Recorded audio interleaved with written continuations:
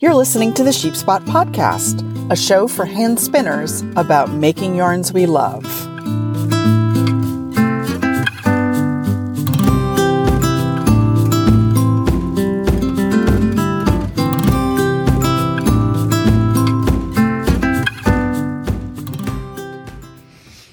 Hello, my darling sheep spotters. Welcome to episode 68 of the Sheep Spot Podcast, and Happy New Year. I'm Sasha from sheepspot.com, where we are laser focused on helping you make more yarns you love with beautiful fibers and top-notch instruction. So tell me this, spinners. Do you know that you may want to finish your woolen yarns differently than you would finish your worsted yarns? Did you know that cotton yarns actually need to be boiled to set the twist? In today's episode, I'm reviewing Kate Larson's video Finishing Up, which is available as a video download from Long Thread Media. Long Thread Media, in case you're not up on the intricacies of the spinning publishing world, it's a tiny world. Long Thread Media is where Interweave's spinning and weaving titles ended up when Interweave's parent company, F&W, went bankrupt, which I think was last year, 2019. And Long Thread Media is owned by the original founder of Interweave, Linda Ligon, and Anne Murrow, and I think one other person. And they have, in the bankruptcy, they acquired Spin-Off Magazine, Handwoven, and Piecework. And it looks like they also now own the various spinning and weaving video courses that were produced at Interweave. And Interweave was bought by another company, and they are keeping the Interweave name. So Interweave Knits and all that stuff is over there, but the spinning stuff is at Long Thread Media. So you might want to check that out. I'll put a link in the show notes. Not all of the spinning videos are available on the Long Thread website right now, and I'm not quite sure what's going on with that. I hope they all will become available because they're a really important resource for the spinning world. But I am happy to say that the video that I'm reviewing today, Kate Larson's video Finishing Up, is available as I speak these words in January 2020. And it is just $20 USD for the download. And Finishing Up is just an hour long, but it's really packed with information, and I think it is incredibly useful. So Larson starts by covering how to skein up your handspun and tie it securely so that you won't end up with a horrible tangle in the finishing process. And then she provides a simple wet finishing technique for worsted wool yarn. So this is probably what most of us do most of the time. And that is just plunking our handspun skeins into some hot water and some wool wash and letting them hang out there for a while. But then she also covers cotton yarns and silk yarns.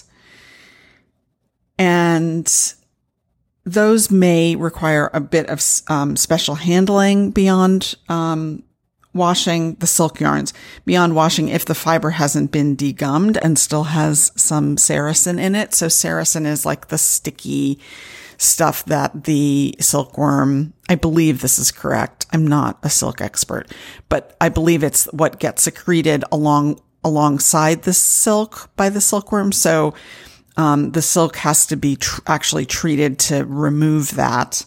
And you will get, and the silk really changes a lot when it's degummed. So she talks a little bit about, degumming silk. She doesn't go into a huge amount of detail, but she does demonstrate how to boil cotton and the transformation that happens in cotton after you boil it for a little while. So that was really cool. So after she just covers, wet finishing, she goes on to cover all the different methods of what she calls washing plus. And this is how to finish woolen yarns by fulling them, by snapping them, by whacking them during finishing. And she very carefully explains why and how you might want to use each technique. And she discusses when you might want to steam a yarn to finish it instead of immersing it in water. And the occasions when you might want to steam a yarn are if you have a highly textured yarn, like let's say a tail spun yarn, or I've even done this with core spun yarns, or a yarn that is super, super twisty, like a singles. If you steam them, you can actually get the singles will go through a transformation. If they're wool singles and they've been steamed long enough, they will actually go through a kind of physical transformation, which will relax and set the twist. So that's a really good thing to know how to do. And she also talks about when it's appropriate to block or weight a yarn during finishing. And this gets an incredibly bad rap, and it is a very bad idea, I think, with wool yarns, particularly if you're going to knit with them. But there are situations in which it makes sense to block or weight a yarn. And it's good to know how to do it when you want to do it. So, for example, with a cotton yarn or something that's a bast fiber, where you're not worried about the problem with weighting a wool yarn is that it will dry longer than it actually is, if you understand what I mean. So when you get it wet, the crimp's going to be reactivated and it'll come back and your skein will shrink. And if you've already knit your skein into something, then your thing will shrink, and that will make you sad. So, and then in the final section, she covers how to measure and store your skeins and how to keep records of your spinning projects. She has a really interesting record keeping method. It's considerably more elaborate than mine, but it was really interesting to see how she does it. So I rewatched Finishing Up recently as part of my preparation to teach my Sheep Spotters Society members about finishing. We're doing a whole month on finishing in February. And this video from Kate Larson is really the only comprehensive resource I've found that is dedicated entirely to finishing. So it's a good thing that it's a really good video, and it is a really good video. I highly recommend it, especially if you spin a wide variety of fibers. So a couple of things that I really particularly liked about the video. Larson herself, she has a really lovely presence. She explains things incredibly clearly. She's clearly very knowledgeable. She does many different kinds of fiber art. She knits, she weaves, she does embroidery, she spins for her embroidery, which is something I'll come back to. And if I ever have a chance to take a class with her, I'm absolutely going to do it. So I just really liked the way she came across in the video. And the second thing is that she just manages to pack a huge amount of information into a highly digestible hour, which is difficult to do. And I promise you that it will be time well spent. There were a couple of just little caveats or quibbles or elaborations that I would make to a couple of things that she says, and these are both very small. So first, in the skeining section, when she's talking about how to prepare a skein for the wash, she talks about situations in which your yarn doesn't quite reach all the way around the niddy-noddy. So we've all had this situation. You've just plied something, you're taking it off your bobbin with your niddy-noddy, and the ends don't quite meet around the niddy-noddy. And she demonstrates why and actually how you need to unwind some of your yarn and knot the two ends of the yarn securely. And this is something that I have a little bit of a bee in my bonnet about, and I'll tell you why. So once when I was still dyeing yarn, I bought a bunch of Cormo from the actual farmer, and they were lovely skeins. It's a lovely yarn. But she was really determined. I think it was her first batch of yarn that she was selling. And she was really determined that she wanted the skeins to be exactly 100 yards. And the size of the loop of the skein meant that she couldn't tie the ends together. So she did a half hitch at each of the ends. And let me tell you that those half hitches just wreaked havoc with my life for about 3 weeks, because anytime you looked at them funny, one of the ends would come loose.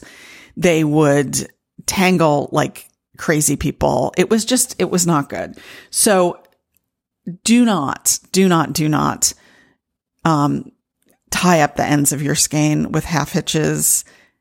Actually unwind a bit off your nitty knotty to the point where you can tie the two ends together in a really good, secure overhand knot. It will save you so much trouble when you are working with the yarn. She says that, she cautions against the half hitch method because it's going to compress the fibers. And when the fibers go into water or meet the steam or however you're finishing them, that's going to mean that you're going to have a little spot in your skein that is kind of compressed, which isn't good. But I think the much more important reason not to use half hitches is the one that I have talked about, which is that it's just going to put you in a world of hurt. And I don't want that for you. So, and then one other point in the video, she talks about using dish detergent when fulling wool yarns. And I was interested in this, and she says that she usually uses a wool wash, but when she's fulling a yarn and she's going to treat a woolen yarn, and she's going to treat it more aggressively, she wants to have a stronger detergent in there. And my worry about that is that a lot of detergents advertise them, and she's talking about dishwashing liquid. A lot of detergents advertise themselves as containing enzymes, which may not be best friends with your protein fibers. So I would recommend that you always use a dedicated wool wash, or if you don't have any dedicated wool wash, just use some shampoo. It'll work perfectly well. And especially if the fiber you're starting with is pretty clean to begin with. And just, use some shampoo. I've done this in so many hotel bathrooms, I can't even tell you. And that way that your beautiful handspun that you've worked so hard on is going to be around and in good condition for as long as you need it to be. I always use Eucalan to do my fulling, and I've never had any trouble with it. So I think it's just as effective as a dish detergent would be in that situation. So I don't think it's really necessary to drag out the dish detergent. And everything I'm talking about has to do with wool. If you're washing cotton or or linen, or you're degumming silk, have at it with the dish detergent. It's not gonna hurt anything. So 3 things I learned from this video that I did not know. 1, she talks about how she keeps her skeins lightly twisted when she puts them into the wash, just very softly. That thing where you twist the skein and you fold it and you let it twist back on itself, and it makes a neat little package. And she actually, lightly twists her skeins before she puts them into their finishing bath. And she does this because it keeps them all nice and tidy. And that seems like a really good idea to me, something I would never have thought of. Obviously, you don't want to do it too tightly because you want the fibers to have some room to move around. But if you do it super softly, I don't see a problem with that. And it might be advantageous in certain situations, particularly if you've got like a huge skein of, say, lace weight, and you just really want to keep it in order. A second thing that I learned from her had to do with, and this was when I first watched the video, which was a few years ago. And it had to do with using steam to set the twist, to smooth out and tame the excess twist in singles, and as a way to finish highly textured yarns that might suffer and kind of become disarrayed if you immerse them in water. And this, I'd never done it before I watched this video, and it is a really, really useful technique in a bunch of different situations. One situation is when you need the skein to dry fast for some reason. If you steam it, it's going to be dry almost right away. It's great for setting the twist and smoothing out singles. And I'm not going to go into why that works, but I am going to provide a couple of links in the show notes to articles that explain the science of it. And those are both from the twist issue of Ply. And then the other thing that I learned from her, and I have to say I was initially quite skeptical about this, is the importance of hanging yarn up to dry over a wide, round rod, like something like a piece of PVC pipe would be perfect. Or, and I've just never really given much thought to how I hang up my washed yarns. And she makes a really great case for why you want to put your yarns over something round, and then also why you want to kind of rotate the skein while it dries so that the water, because as you're working, as the skein is drying, all the water is pooling at the bottom of the skein. And even if you've pressed as much water as you can out of it with a towel, you're still going to have some water pooling at the bottom. And she points out that that puts a lot of weight and strain on the parts of the yarn at the top of the skein. And so she just, every so often as the skein is drying, gives it a little tug. So she's moving that wet spot around.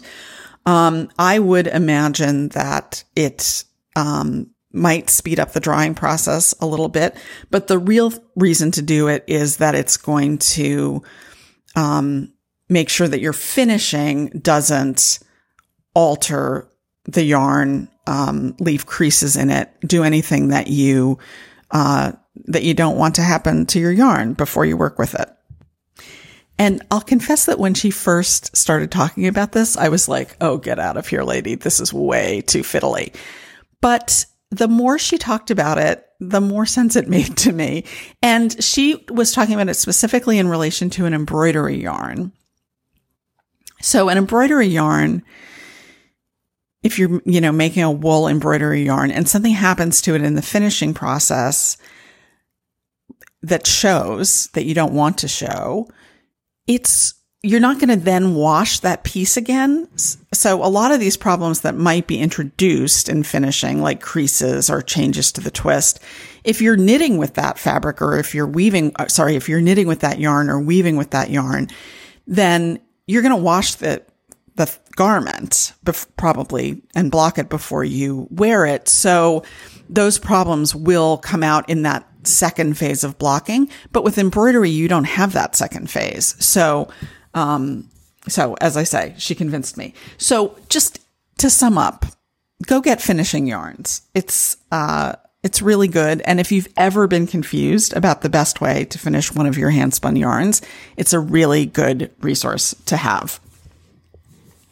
Now, last but not least, I mentioned earlier that I am teaching finishing to the members of the Sheep Spotter Society next month. And the society is actually going to be open to new members this month. And I'm recording this in January 2020. It's going to be open for just 4 days from January 20th through the 23rd.